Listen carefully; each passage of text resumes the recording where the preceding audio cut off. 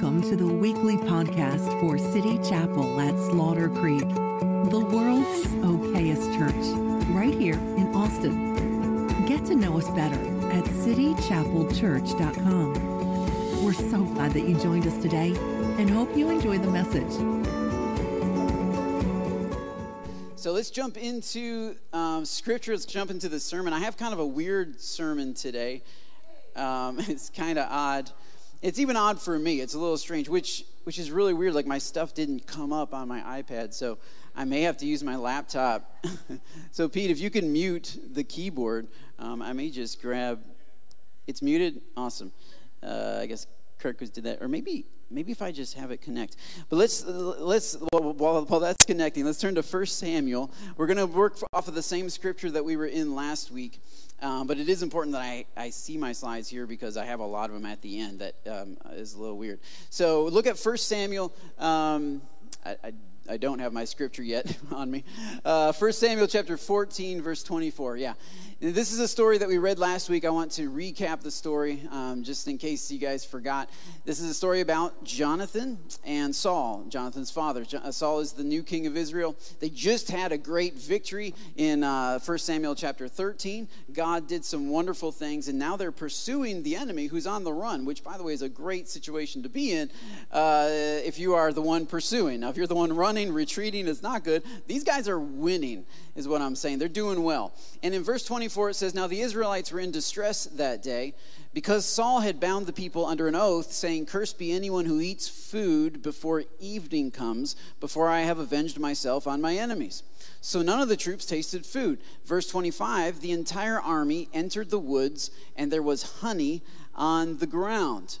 When they went into the woods, they saw the honey oozing out, yet no one put his hand to his mouth because they feared the oath." How many of you know that God will always drop the stuff in your path that you need? He will drop the resources that you need. He will drop the sweetness that you need. It's there. Now, whether or not you reach out and take it or not, that's a whole other question. But it is there. And so last week I talked about a key to joy, which is that you need to reach out and take it. Like, when God drops these sweet people around you, you need to reach out and connect with them. When God drops the Word of God, the sweet Word of God in your lap, you need to reach out and read it. When God offers sweet times of prayer in the morning, you need to reach out and meet Him there. Like, there's some sweet stuff in your life all around us. When God offers sweet children in your life, you need to spend time with them. You know what I'm saying? You need to get to know them. When God connects you with a sweet spouse, this is not a good time to be sarcastic. So don't. Everybody's got some sweetness in them. Everybody's got some sweetness. Because God's trying to give you what you need. God's trying to give you joy. The joy of the Lord is our strength, Nehemiah said. And God wants you to be joyful. God wants you to be strong. So He's placed sweetness all about your life. But whether or not you reach out and take it, that's up to you. And so some of us go through the journey of life. We don't take time to enjoy the journey. We're too busy trying to get to a destination, right? So Saul is forcing everyone into his paradigm, which is we will rest once we achieve victory. But until then, we are not going to enjoy where we are. Guess what, man? If you don't enjoy where you are, you'll never be able to enjoy where you are, because even once you get there, that's where you are. When you get there becomes here. So if you can't enjoy here, you'll never enjoy there. This is a kind of circle way of thinking. But anyway, this is how I think. And so God drops off honey for them. It would have strengthened them. It would have encouraged them. It would have blessed them. But they're too busy going someplace to enjoy the journey. So this is what happens. They feared the oath. But Jonathan, verse 27, who had not heard that his father had bound the people with an oath, reached out the end of his staff that was in his hand and dipped it into the honeycomb. He raised his hand to his mouth, and his eyes brightened. Eyes brightened. That's New King James for he looked healthier. He looked better. Actually, this phrase is kind of used throughout the Old Testament to talk about people who don't look healthy. For instance, Rachel and Leah. You might remember that Jacob loved Rachel because Rachel was beautiful, but Leah had weak eyes, I think is what the Bible says. What that means is she looked kind of sickly. She didn't look healthy. right? She didn't look beautiful like Rachel did. And so in this case, Jonathan and the entire army, they're all looking a little sickly. And he reaches out the end of his staff and he eats some honey, and his eyes brighten, or he feels better. He looks better. He looks more healthy. Then one of the soldiers said to him, "Your father bound the army under a strict oath, saying, 'Cursed be anyone who eats food today.' That's why the men are faint." And Jonathan says, "Oh, my bad." No, he says, "My father has made trouble for the country." This is an interesting response from Jonathan. Jonathan doesn't say, "Oh, I didn't know." He could have said that because it was true.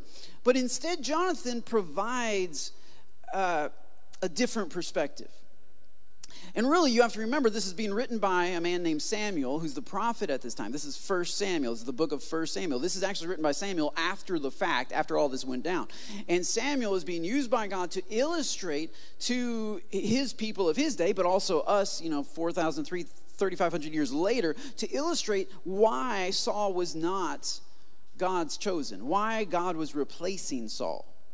And here's one of the reasons: because Saul is not able to enjoy the journey. He's not able, he's impatient, right? And impatience is the thief of joy. A man-made deadline is a thief of God-given joy.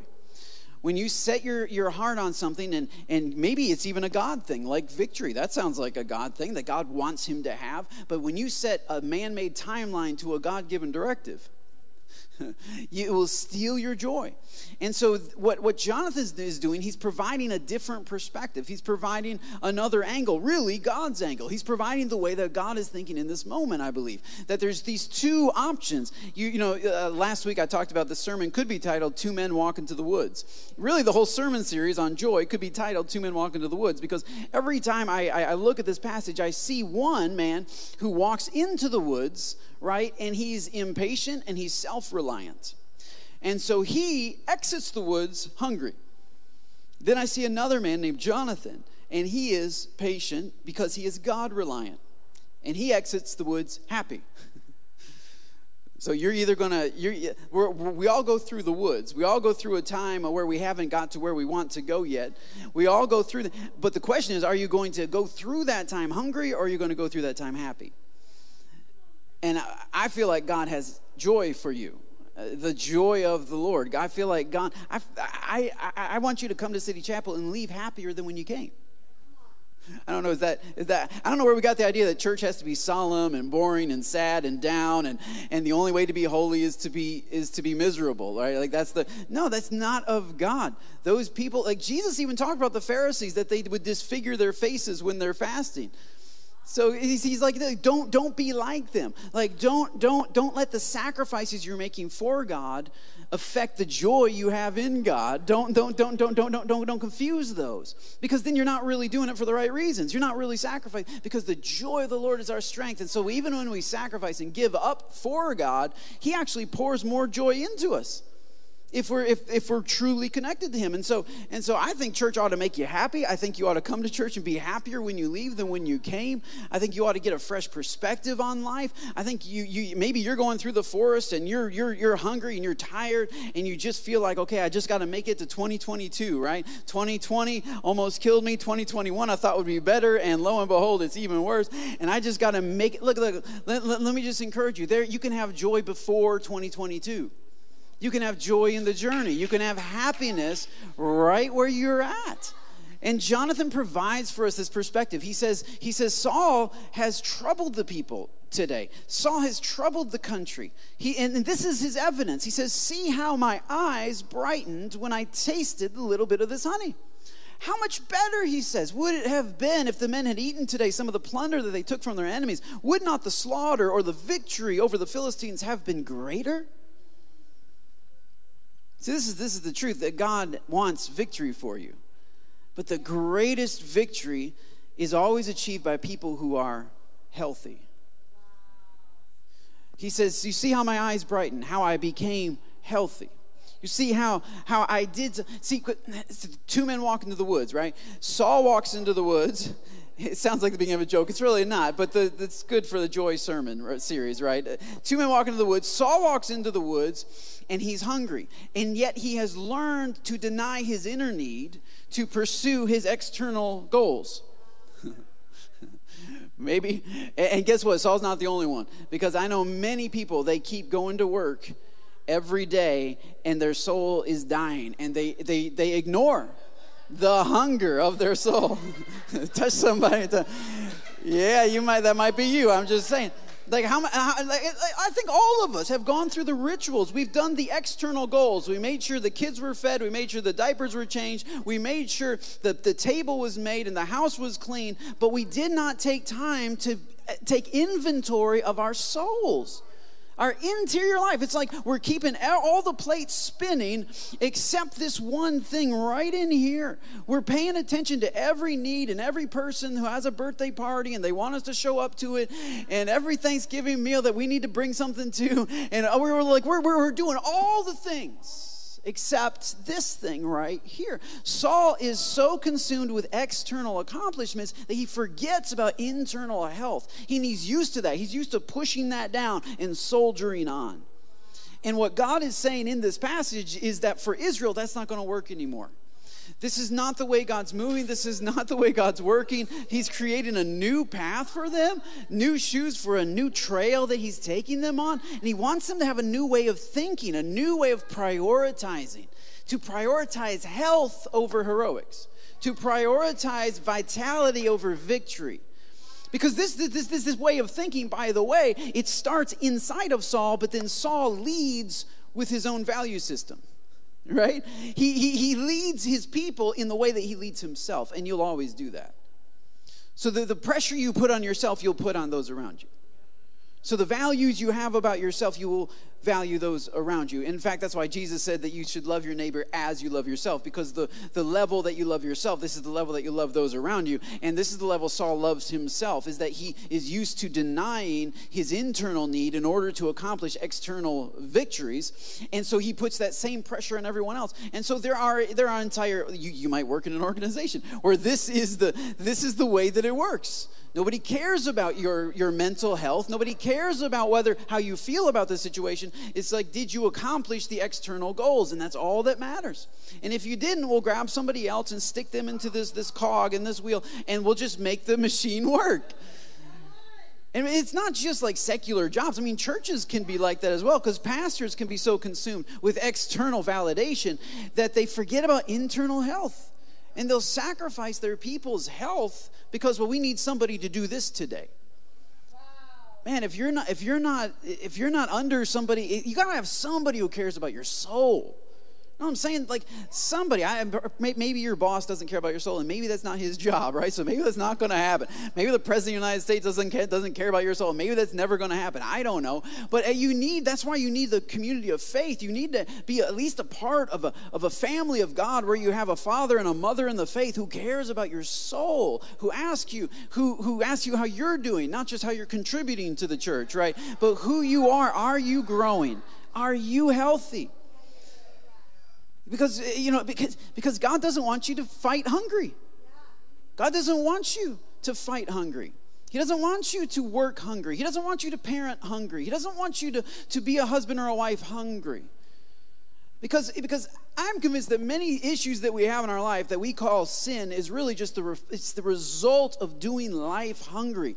We haven't been satisfied with the sweetness of Jesus. We haven't been satisfied with the fullness of the Holy Spirit. And so we go to our spouse and try to get satisfied from her. We go to our work and try to get satisfied there. We're fighting hungry, and you're never meant to fight hungry.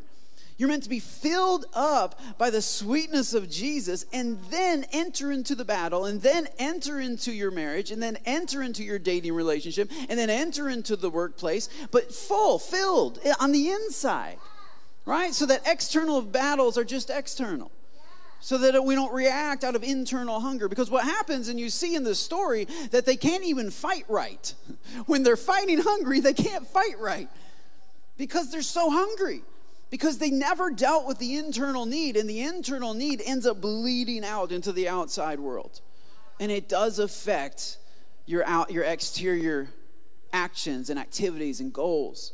And so God is presenting to us two different priorities. One prioritizes external accomplishments or just getting things done. And the other prioritizes being who God's called you to be, being fulfilled, being healthy. He says, didn't you see how my eyes brightened? Did you see how healthy I became when I ate this? And by the way, honey is actually healthy. It's got like antioxidants in it. I guess when it mixes with the juices in your body, it turns into like peroxide that can heal wounds and stuff. Which, if you've been fighting all morning, you probably with large blades, you probably have a few wounds. The army needs some of this. God's providing what they need, both sweet and satisfying and medicinal. It's actually doing stuff. And so that's what I'm talking. When I'm talking about the joy of the Lord, I'm not talking about pretending to be happy. I'm not talking about denying what's going on around you. I'm talking about actually replacing your anxiety with the joy of the Lord, receiving the sweetness of Jesus, being filled with the Holy Spirit, and then going into life from that place. And so today I want to talk to you about that. Last week I talked about you need to enjoy the journey. But today I want to talk to you about that you need to enjoy the healthy. And right off the bat, when I say that, I know it's a bit tricky, and that's why this a lot. And then I married somebody who likes to eat healthy, and I don't like to eat healthy, and so she would always bug me to eat healthy. But about 5 years ago, I actually started eating more healthy. So it was during 21 days of prayer and fasting. We normally would do the Daniel fast. And so those of you that are new to City Chapel, every January we take the first 3 weeks. It's coming, so just get ready for it. And we encourage everybody to spend time fasting and praying. And so a lot of us do what's called the Daniel fast, which you can read about it in Scripture. We'll be sharing about it as the time approaches. But we spend extra time getting together and praying, and then we also have daily devotionals, and we have ways to start the year reconnecting to God for some of us, but really just renewing that connection. And part of that is through fasting. And so we had been doing the Daniel fast for a few years, and it's always miserable for my flesh, which is what it's supposed to be, right? So you can't eat like anything on the Daniel fast except like nuts and fruit and like whole wheat and vegetables, yeah. And I like whole wheat bread, and all the stuff I hate is all the stuff I don't like, and like there's no sugar, there's no carbs, there's no like all this stuff, and so it's always been miserable. But one year, like 5 years ago, Rose said, let's try something a little different. Let's try doing more like a paleo thing, which is where you take out the whole wheat bread, so you don't have any bread at all, but you add meat in there. And I was like, well, I like meat, so just lean meat, like let's go that route, let's try that. And so, and it was not as painful on my flesh. It really wasn't. But I found that actually healthy could be enjoyable. Because in my mind, healthy never equaled enjoyable. You know what I'm saying? And I think for most of us, it is that way. Because in our culture, things that are good for you are seen as not that fun.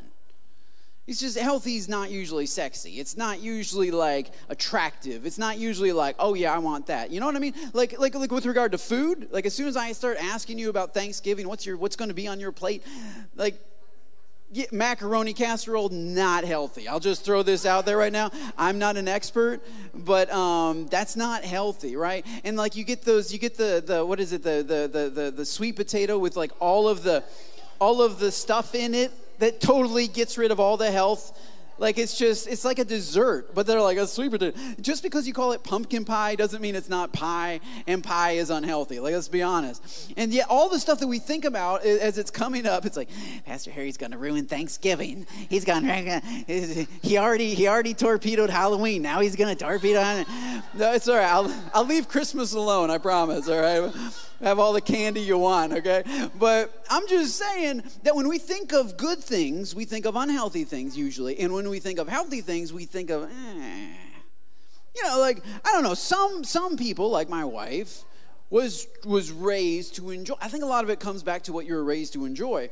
Because she was raised to enjoy healthy food. And so for her, healthy food is good. Like, she enjoys that. But for me, and I think for most of us, is like, let's celebrate. We got a raise. Let's go out and split an asparagus. Like, you'll have half an asparagus. I'll have half. Woo!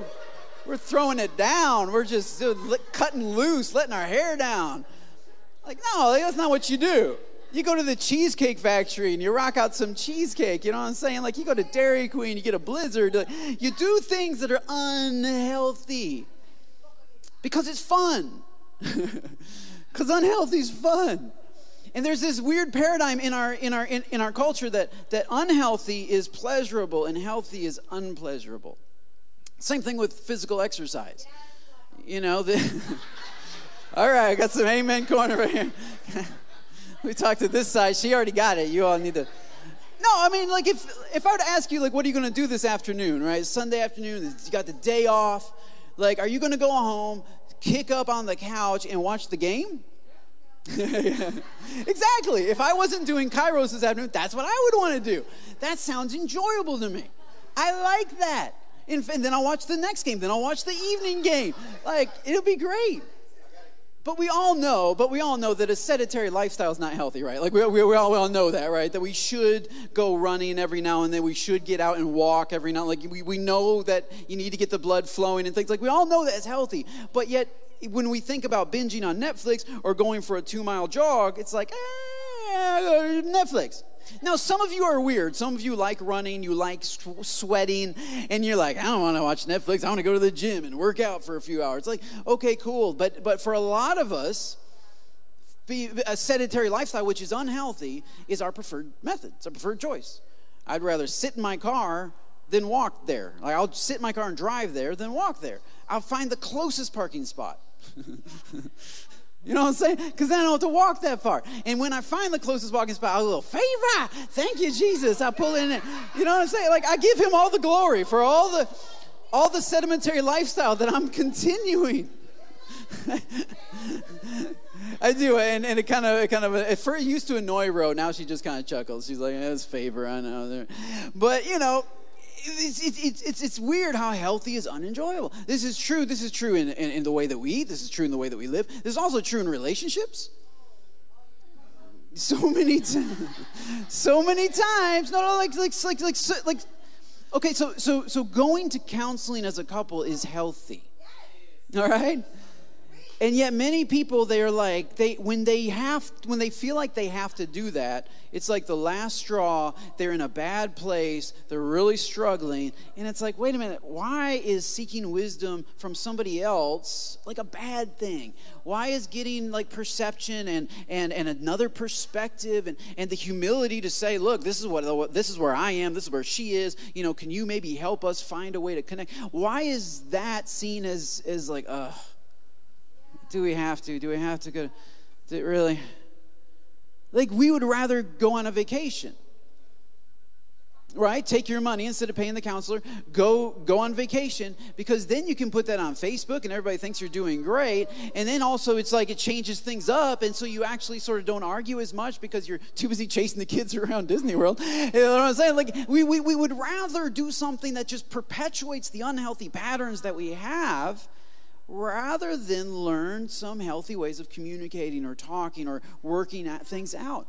It's like, it's not, because you don't ever see a Hallmark movie where like the couple, they're fighting, they're upset at each other, and then they decide to start going to church, join a small group, go to counseling, and over 2 years they rekindle their love. And like, that's not a Hallmark movie plot. But that's actual real life, how you get healthy.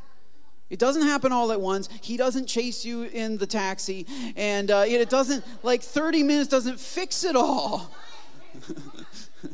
Like, that's unhealthy. I mean, listen to the radio. Listen to any of the songs. They're not songs about healthy individuals engaging in healthy relationships.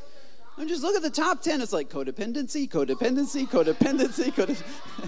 Try to walk away and you stumble. Try to hide it. It's clear your world crumbles when he's not here. Anyway, I'm just saying, like, we elevate, we praise unhealthy because unhealthy is fun to us. It's enjoyable, that rush, that huge attraction without any long-term commitment. Like, that's unhealthy, and we want that. We want the sugar rush of Dairy Queen. And I'm right there. I'm in the same culture. I grew up in the same place. Like, we all grew up in the same place. And then I read Jonathan here, and he's reaching out for something healthy, and he's enjoying it. And I'm like, how do you do that? How do you enjoy it? And this is what our talk was when we were talking about dieting. I said, I really don't think any change you make will ever be permanent if it doesn't accompany joy. If you don't enjoy it. You know what I'm saying? You can make changes because it's, I have to. And you can do that for a while. But you were created for joy. You were created for enjoyment. Human beings are the only species that were not created to be dominated by another. All right, so we have a puppy dog, Bolt. He loves being dominated. He loves for us to tell him what to do.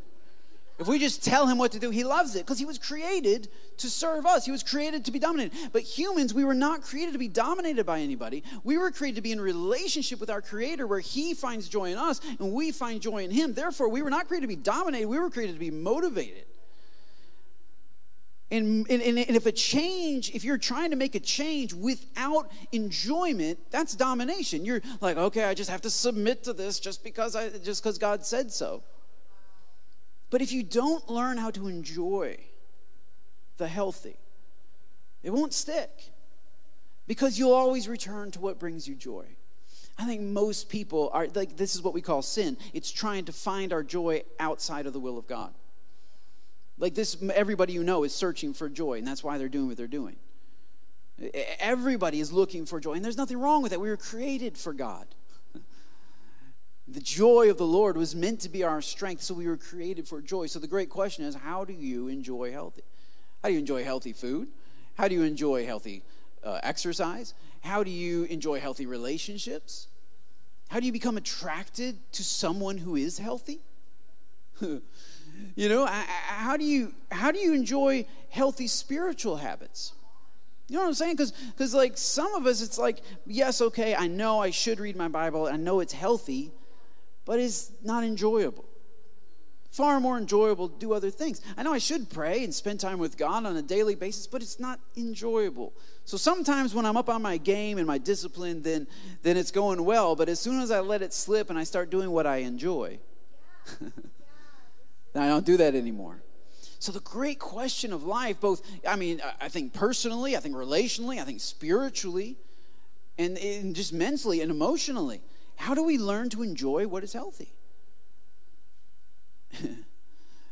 And that's why I say this is kind of a weird sermon, because normally, you have this point, you drive it home in the Word of God, but in this case, this scripture just brought up more questions, I think, than it did answers. I see this guy who has a priority that's different from his father's, that's different from everybody else's, and he enjoys it. It tastes sweet to him, and it does good things for him, and he says, look at this, check this out. Like, this is true also in finances. I was talking to Ro about this. Most couples, when they're like, okay, we need to have a budget meeting. This is not a sexy time. You know what I'm saying? The budget meeting is not a sexy time. This is like, man. Like, who wants to restrict our spending?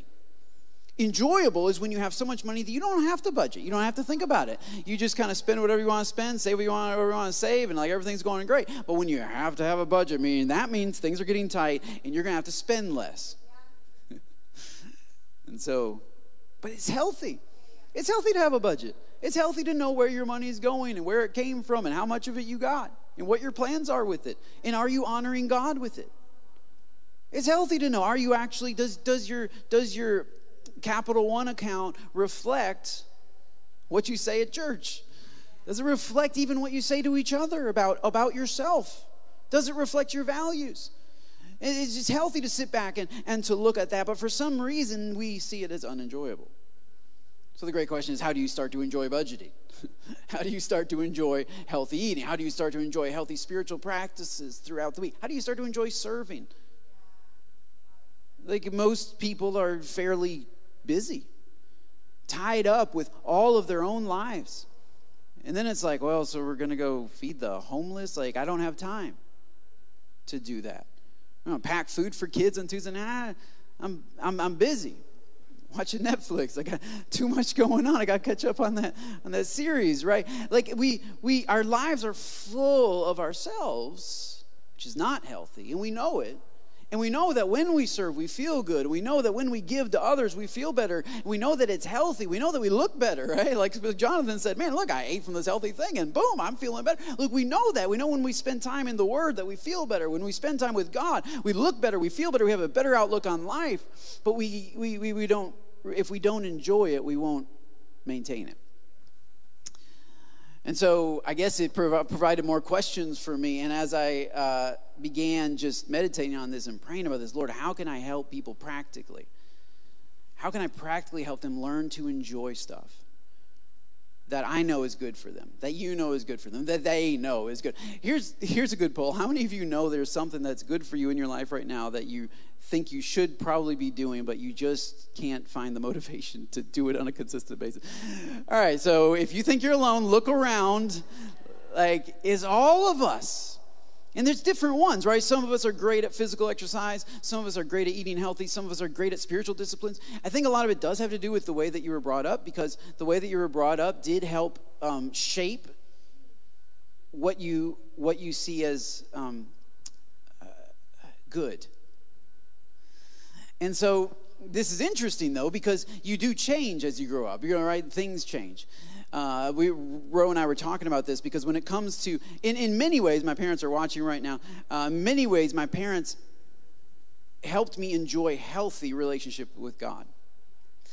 That was a good thing in our home. That was a great thing in our home. And I know some of you didn't grow up that way, but for me, I'm blessed. I was brought up in a home where relationship with God, where healthy confessing of sin and turning to Him and relying on Him, or being filled with the Holy Spirit, these things were all promoted. This was good. This was healthy. In fact, when I was little, Mom would be like, all right, you have to have 10 minutes of prayer time today. And we were provided, because so much of it is what you grow up on and what you taste, what your taste buds work. And so for me, I was presented with a God who was thoroughly enjoyable. And I know some of you weren't. Some of you were presented with like a King James Bible and told to read it or you go to hell. And that's not enjoyable. And I don't blame you for not liking that. I wouldn't like that either. That's not the God I was presented with. I was presented with a personal God who was there for me, who was there with me, who spoke to me, whose word came alive on my lap. You know what I'm saying? Like, it was real.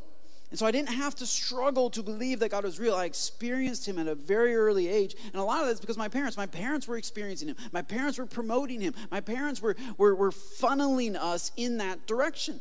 So we learn to value these things. So it's not difficult for me to pray on a daily basis. It's not. I enjoy it. I figured out that, taste and see the Lord is good. I figured out He's really good. And it's awesome. But I know some of us didn't get that as kids.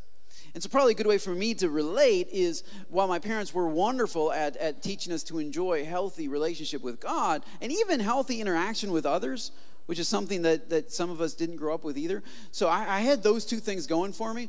But what I didn't, where they totally dropped the ball, is when it comes to food.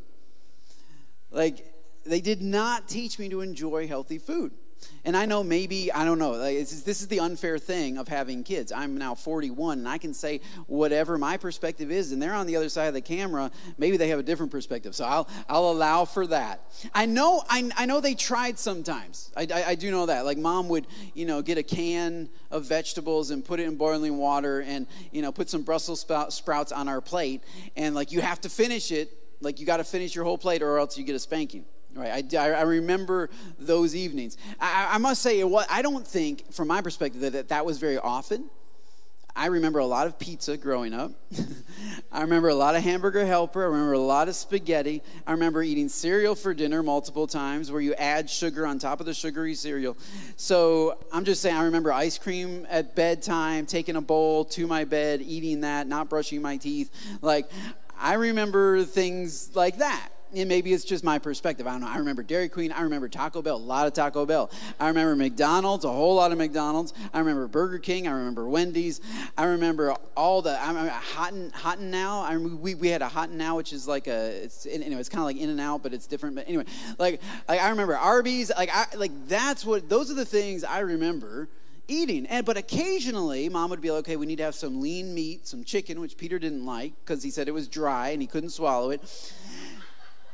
And vegetables, and so here's some, and it was never like, I don't remember Mom putting much effort into the vegetables. Now, this might be her story might be totally different. She might have slaved away over that stove for hours, and her ungrateful son was like, what is this squash? What is going on here? What is that could be like Brussels sprouts. Like, I hate Brussels sprouts.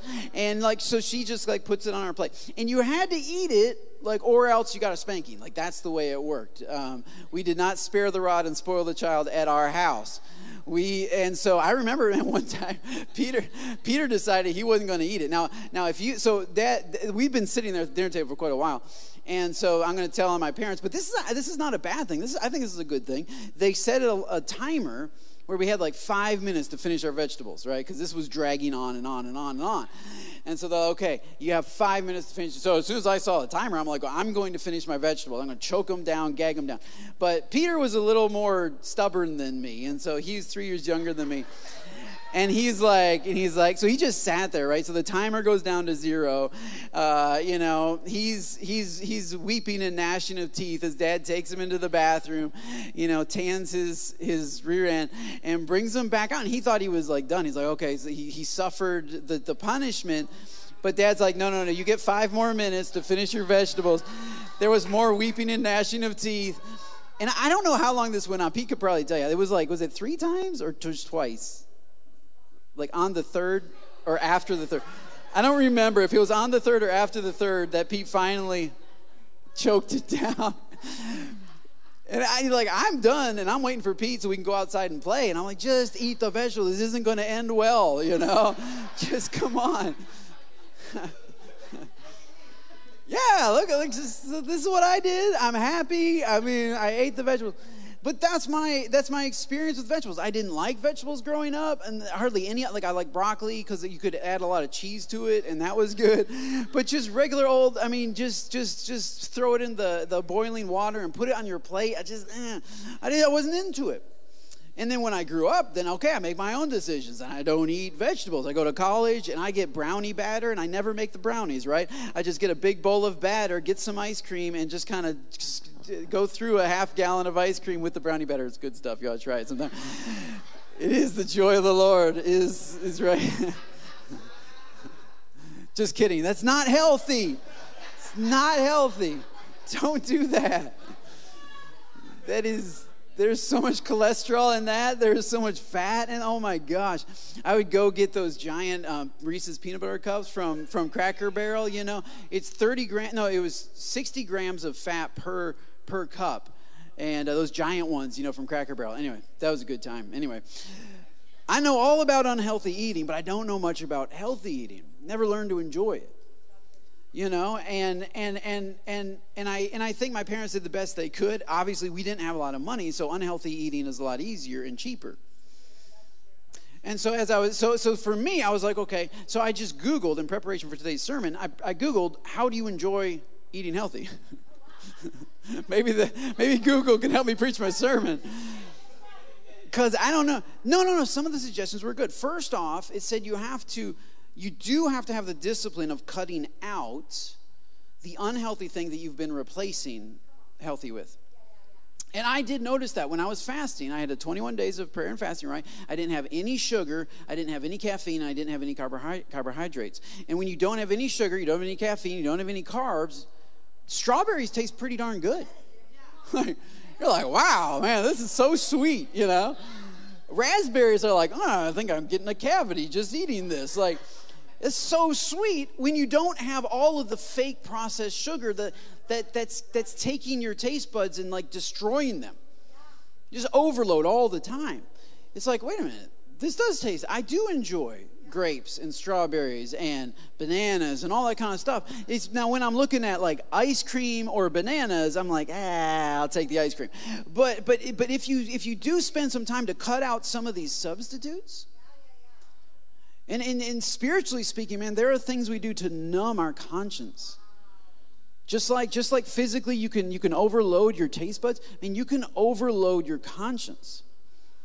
There's like some of us, and this is why the old school, I don't know if it's the right term, but old school religion, I guess, where you come to church and they tell you what not to do, all the stuff not to do. That's why it worked sometimes. Because actually, it's really helpful to cut out R-rated movies. Not because they'll send you to hell, but because it's numbing your conscience. It's actually pretty good to cut out listening to some of the music you've been listening to, not because it'll send you to hell, but because it's numbing your conscience. It's all this junk in. That's why it's actually good maybe sometimes to stop listening to Oprah and stop listening to some of these self-help gurus, because you can listen to them a little bit and that's fine. They're not going to send you to hell, but at the same time, it's overload. They're telling you all this nonsense about how awesome you are and wonderful you are and great you are, and then you come to the Word of God and it's like, the vegetable didn't taste very good. I like the ice cream. Just give me the candy bar. I'll take the candy bar. But you can't live on candy bars. And so sometimes it's not that healthy is unsweet. It's that you have overloaded yourself with way too much sweet that's actually at an unhealthy level. And you cannot appreciate the beauty of healthy. You know what I mean? So sometimes it's really helpful to have the discipline to say, okay, I'm going to cut out the substitutes. All the things I've been substituting. Right? Because even being married, right? And you're married for a number of years, and you might say, okay, well, how do we bring the spark back? Right? Within my marriage? How do I reignite the spark? Well, I don't really know. I think that's a journey. I'm still trying to figure that one out. But what I can tell you is some of the substitutes aren't helping, right? Like pornography, that's not helping. That's hurting. You're overloading yourself with fake reality, and that's not helping. And so there's certain things that you can cut out of your life that are not healthy. And you don't even realize the damage it's doing to your healthy. Because it's not just the damage that it is in itself. It's also the fact that it is replacing and overriding a desire for the good. And so if you find yourself in a place where you can't appreciate your spouse physically anymore, look around at ways in which you are substituting that. Look around at ways in which you are not letting the healthy become attractive to you. And the same is true in dating, right? If you want to be attracted to healthy people, stop hanging around with unhealthy people. Just don't date them. As soon as you realize, wait a minute, this person, okay, I'm done. It's not you're not being mean. You just have to look out for it. You have to tend to your own appetites. And the best way to do that is to have the discipline to reject unhealthy appetites. So seriously, if you want to get healthy physically, I would recommend cutting out sugar, just even for a while, and then slowly bring it back in. And when you cut it out, you realize, oh my gosh, I've been eating so much sugar all the time.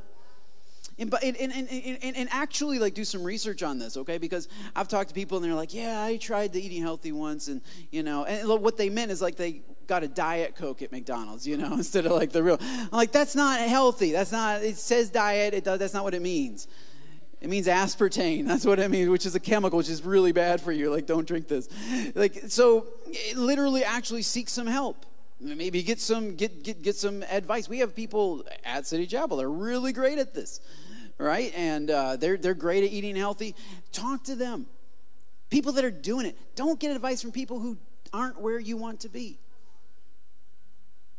If you're struggling to get financially healthy, don't listen to gurus on Facebook who promise you if you pay them X amount of dollars, they'll train you to this. There'll be this secret way that you'll make money. No. Talk to people who actually have $1 million in the bank. How did you do it? 9 chances out of 10, you're going to find that they were disciplined, they didn't buy junk they didn't need, and they didn't get in debt. And they had certain value systems, like Jonathan has a value system. He steps into the woods with a value system. He values what is healthy. So it doesn't happen overnight. And so I really believe, first off, you need to cut out some of these negative influences, some of these replacements, some of these things that are clouding your vision and clouding your ability to value and to have a healthy appetite. And then secondly, they recommended that you eat at a fancy restaurant. Which I always recommend that. I think that is always a good idea, quite frankly. But they said go to a fancy restaurant and order something healthy. And the reason is because you might not know how to cook healthy in a way that tastes good. Because if you're not used to eating healthy, you try to cook healthy. This is all about food, but I hope you understand I'm talking about your entire life. In other words, like, if you want to learn how to pray, get around somebody who knows how to pray well. They pray well. They pray in a way that doesn't put you to sleep. They pray in a way that they actually kind of believe what they're praying. And maybe their prayers are actually heard. they get results. If people that you're asking for prayer, if they don't see results in their life, don't ask them to pray for your life. Why would you do that? No, I want people who storm the gates of heaven and actually get results. And it's not all about results, but it counts. The prayers of a righteous man availeth much. Like, so, okay, do your prayers avail much? If not, I'll go to somebody else. And there's no judgment on you. I'm just, maybe that's not, maybe you haven't yet. Maybe you're not where I want to be.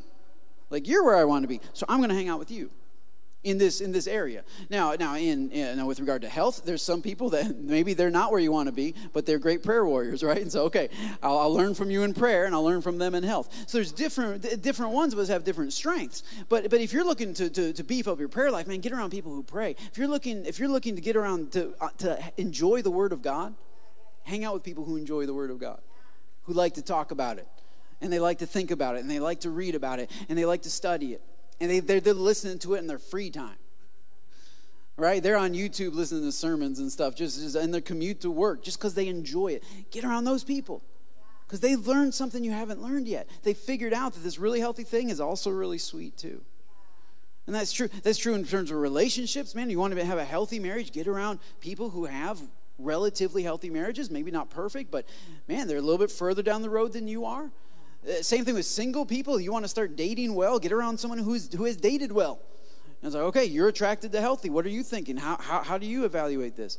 Get their feedback, get their opinions. Not every opinion is worth the same amount. Not every restaurant is the same. Yeah. You go to Wendy's and order their salad. Not a good idea. Because it tastes awful, and it's not introducing you to healthy. Whereas you go to the French Quarter in New Orleans and get like this weird vegetable mix on top of your salmon, it's like to blow your mind. It's like heaven on a plate. It's crazy. At the Redfish Grill in downtown New Orleans. I mean, if you're wondering where to go. If you happen to go there. Redfish Grill, man, oh my gosh, get the redfish. But I don't like vegetables, but I love that. I don't know what that is. I don't know what they did. I don't know what they added or how they prayed over it. And I mean, like Benny Hinn laid his hand on it, maybe. I don't know. It was like, woo, it changed. I mean, it metamorphosized into something amazing. But the difference is what they did with it. And so the same is true with God. If you grew up and you don't enjoy God, don't go to a church that also doesn't enjoy God.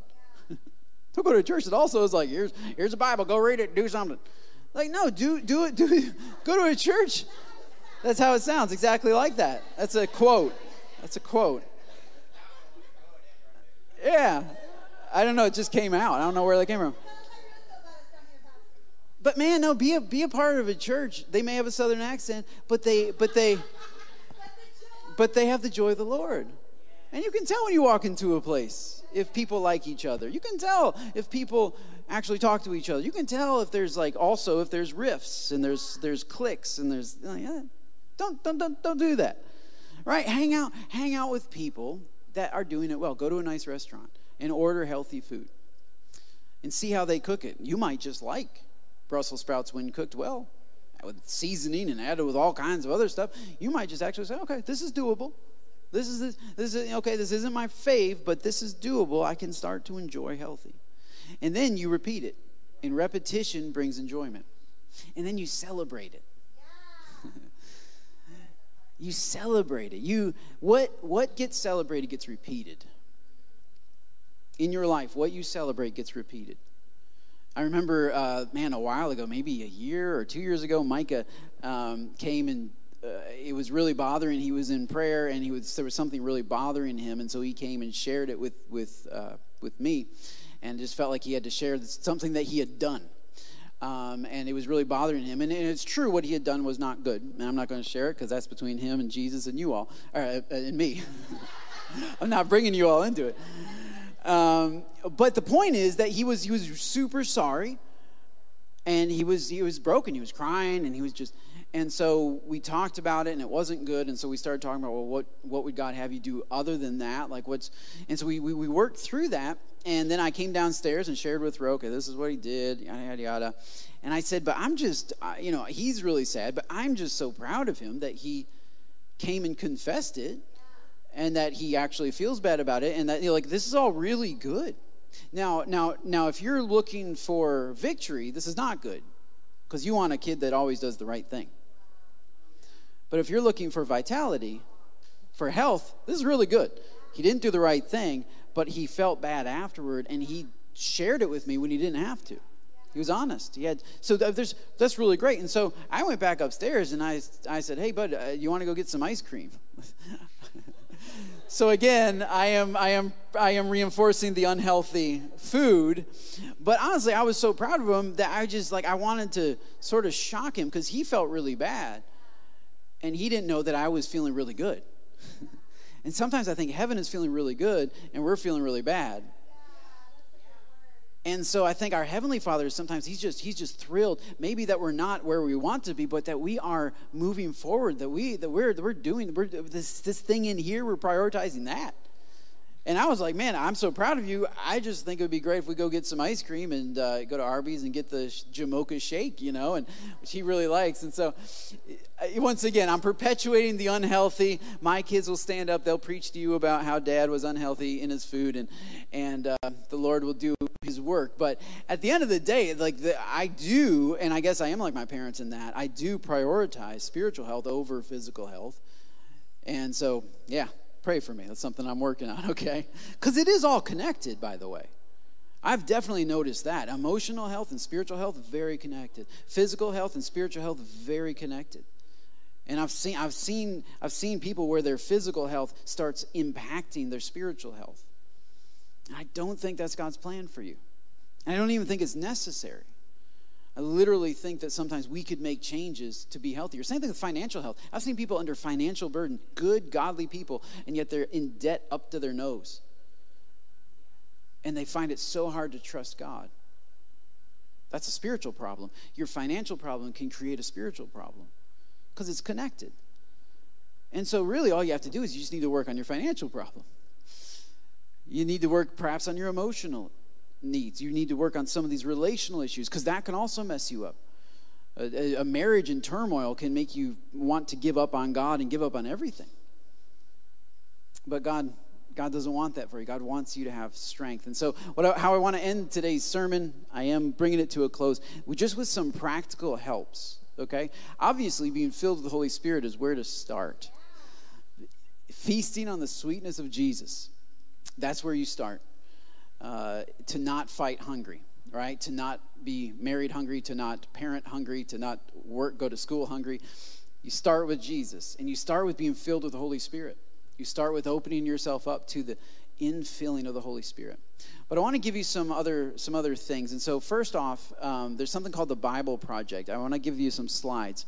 I was talking to David back a few months ago, and he was sharing with me how he had found the Bible Project, and it's helped him with his Bible reading. This is something I've been enjoying for about a decade. The Bible Project is a couple of guys that put together these overview of each and every book of the Bible. And it's really, how many of you have seen the Bible Project? You've heard of it? Okay. Yeah, it's very enjoyable. And anytime I'm preaching on a book of the Bible, I always watch their thing, because it's this cool little 5-minute sketch. And it's kind of funny. It's also it's very informative. So it's enjoyable. And so for some of us, we don't start reading the Bible because literally we don't understand the context. We don't know why that connects to that and what that has to do with that. And it's confusing to us. So I want to give you this resource. Now, I'm not saying I agree with everything the Bible Project guys teach. They have a whole biblical themes series, and I don't align with their theology necessarily, or really their doctrine. It's their doctrine. But anyway, this link, this link right here, if you scan this QR code, this will take you to their overview of the New Testament. And so what you do is you take out your cell phone. I have an Apple. If you have Apple, you just zoom in with your camera. And so if you zoom in on that QR code, it'll take you to their YouTube link with the overview of the New Testament. And I think this would be a very enjoyable, it works. Technology works. I think this would be a very enjoyable way for you to get started. You're like, I don't know how to read the Bible. It's confusing to me. It's a big deal. No, these guys will help bring it down to your speed, my speed, and it'll help you understand a little more in an enjoyable way. Okay, so zoom in on the Bible Project. That'll help you start to whet your appetite for the Word of God, and you will see that it is all connected. You will see that it is all very important. So people are still zooming in, which is cool. I'll stand out of the way. One other thing in terms of daily Bible reading, I wanted to share with you a link, and I shared this on Facebook a while back for the audio Bible. So for some of us, we're driving to work and we're stuck in traffic in Austin for an hour. For about in about 30 minutes a day, you can literally read through the entire Bible in a year. And this is the audio Bible for that. This is a link to that website. It's updated every day, and the guy reading it has an incredible voice. I think Billy Graham had said he's got the best voice, whatever. And he really has a really great voice. He shares a 5-minute thought before the reading about what it's about. There's this little music going on, and then he reads the Bible, some from the Old Testament, some from the New Testament, some from Psalms, and some from Proverbs every day. It takes about 30 minutes. So this is something, honestly, his voice is enjoyable. So it'll be something that will be enjoyable to you. If you find it hard to read, sometimes if I'm feeling unmotivated to read my Bible, I'll listen to this guy, and I'll be like, oh yeah, I like the Bible. I remember that. It just helps bring about that enjoyment. So this is a link for you to look at. Also, in terms of marriage, something that Ro and I have found to be very helpful is a guy by the name of Jimmy Evans. Peter and Jaleisha led a small group on him. And so I wanted to give you guys a link for Jimmy Evans' YouTube channel. And Jimmy and his wife, they share on marriage. I think it's called the Marriage Today podcast. And so they deal with great issues. And this is something that about once a week, my wife and I, we try to listen to one of his podcasts, because you can get so zeroed in on your version of marriage that it's really helpful to get somebody else who's a biblical teacher giving you God's perspective on marriage, right? And then we'll talk about it. Okay, so I listened to that today. What did you think about it? If you're married, this is really great. And even if you're not married, this is a good tool to get you ready for what to look for in a spouse. He talks about the 4 needs of men, the 4 needs of women, the laws of serving, the laws of love. Anyway, he's got some great stuff, so zoom in and take that. And then one other thing, just financially, if you want to get financially smarter, Dave Ramsey is somebody who started off in the Christian circles, and he's kind of expanded now. Once again, I'm not saying I agree with everything he says. He's kind of rude sometimes, but he's got some good financial, some sound financial advice about getting out of debt, how to do that. And just by listening to him once a week, it'll help shift your appetite. Because for many of us who struggle with finances, things that are healthy, like paying off debt, is not enjoyable.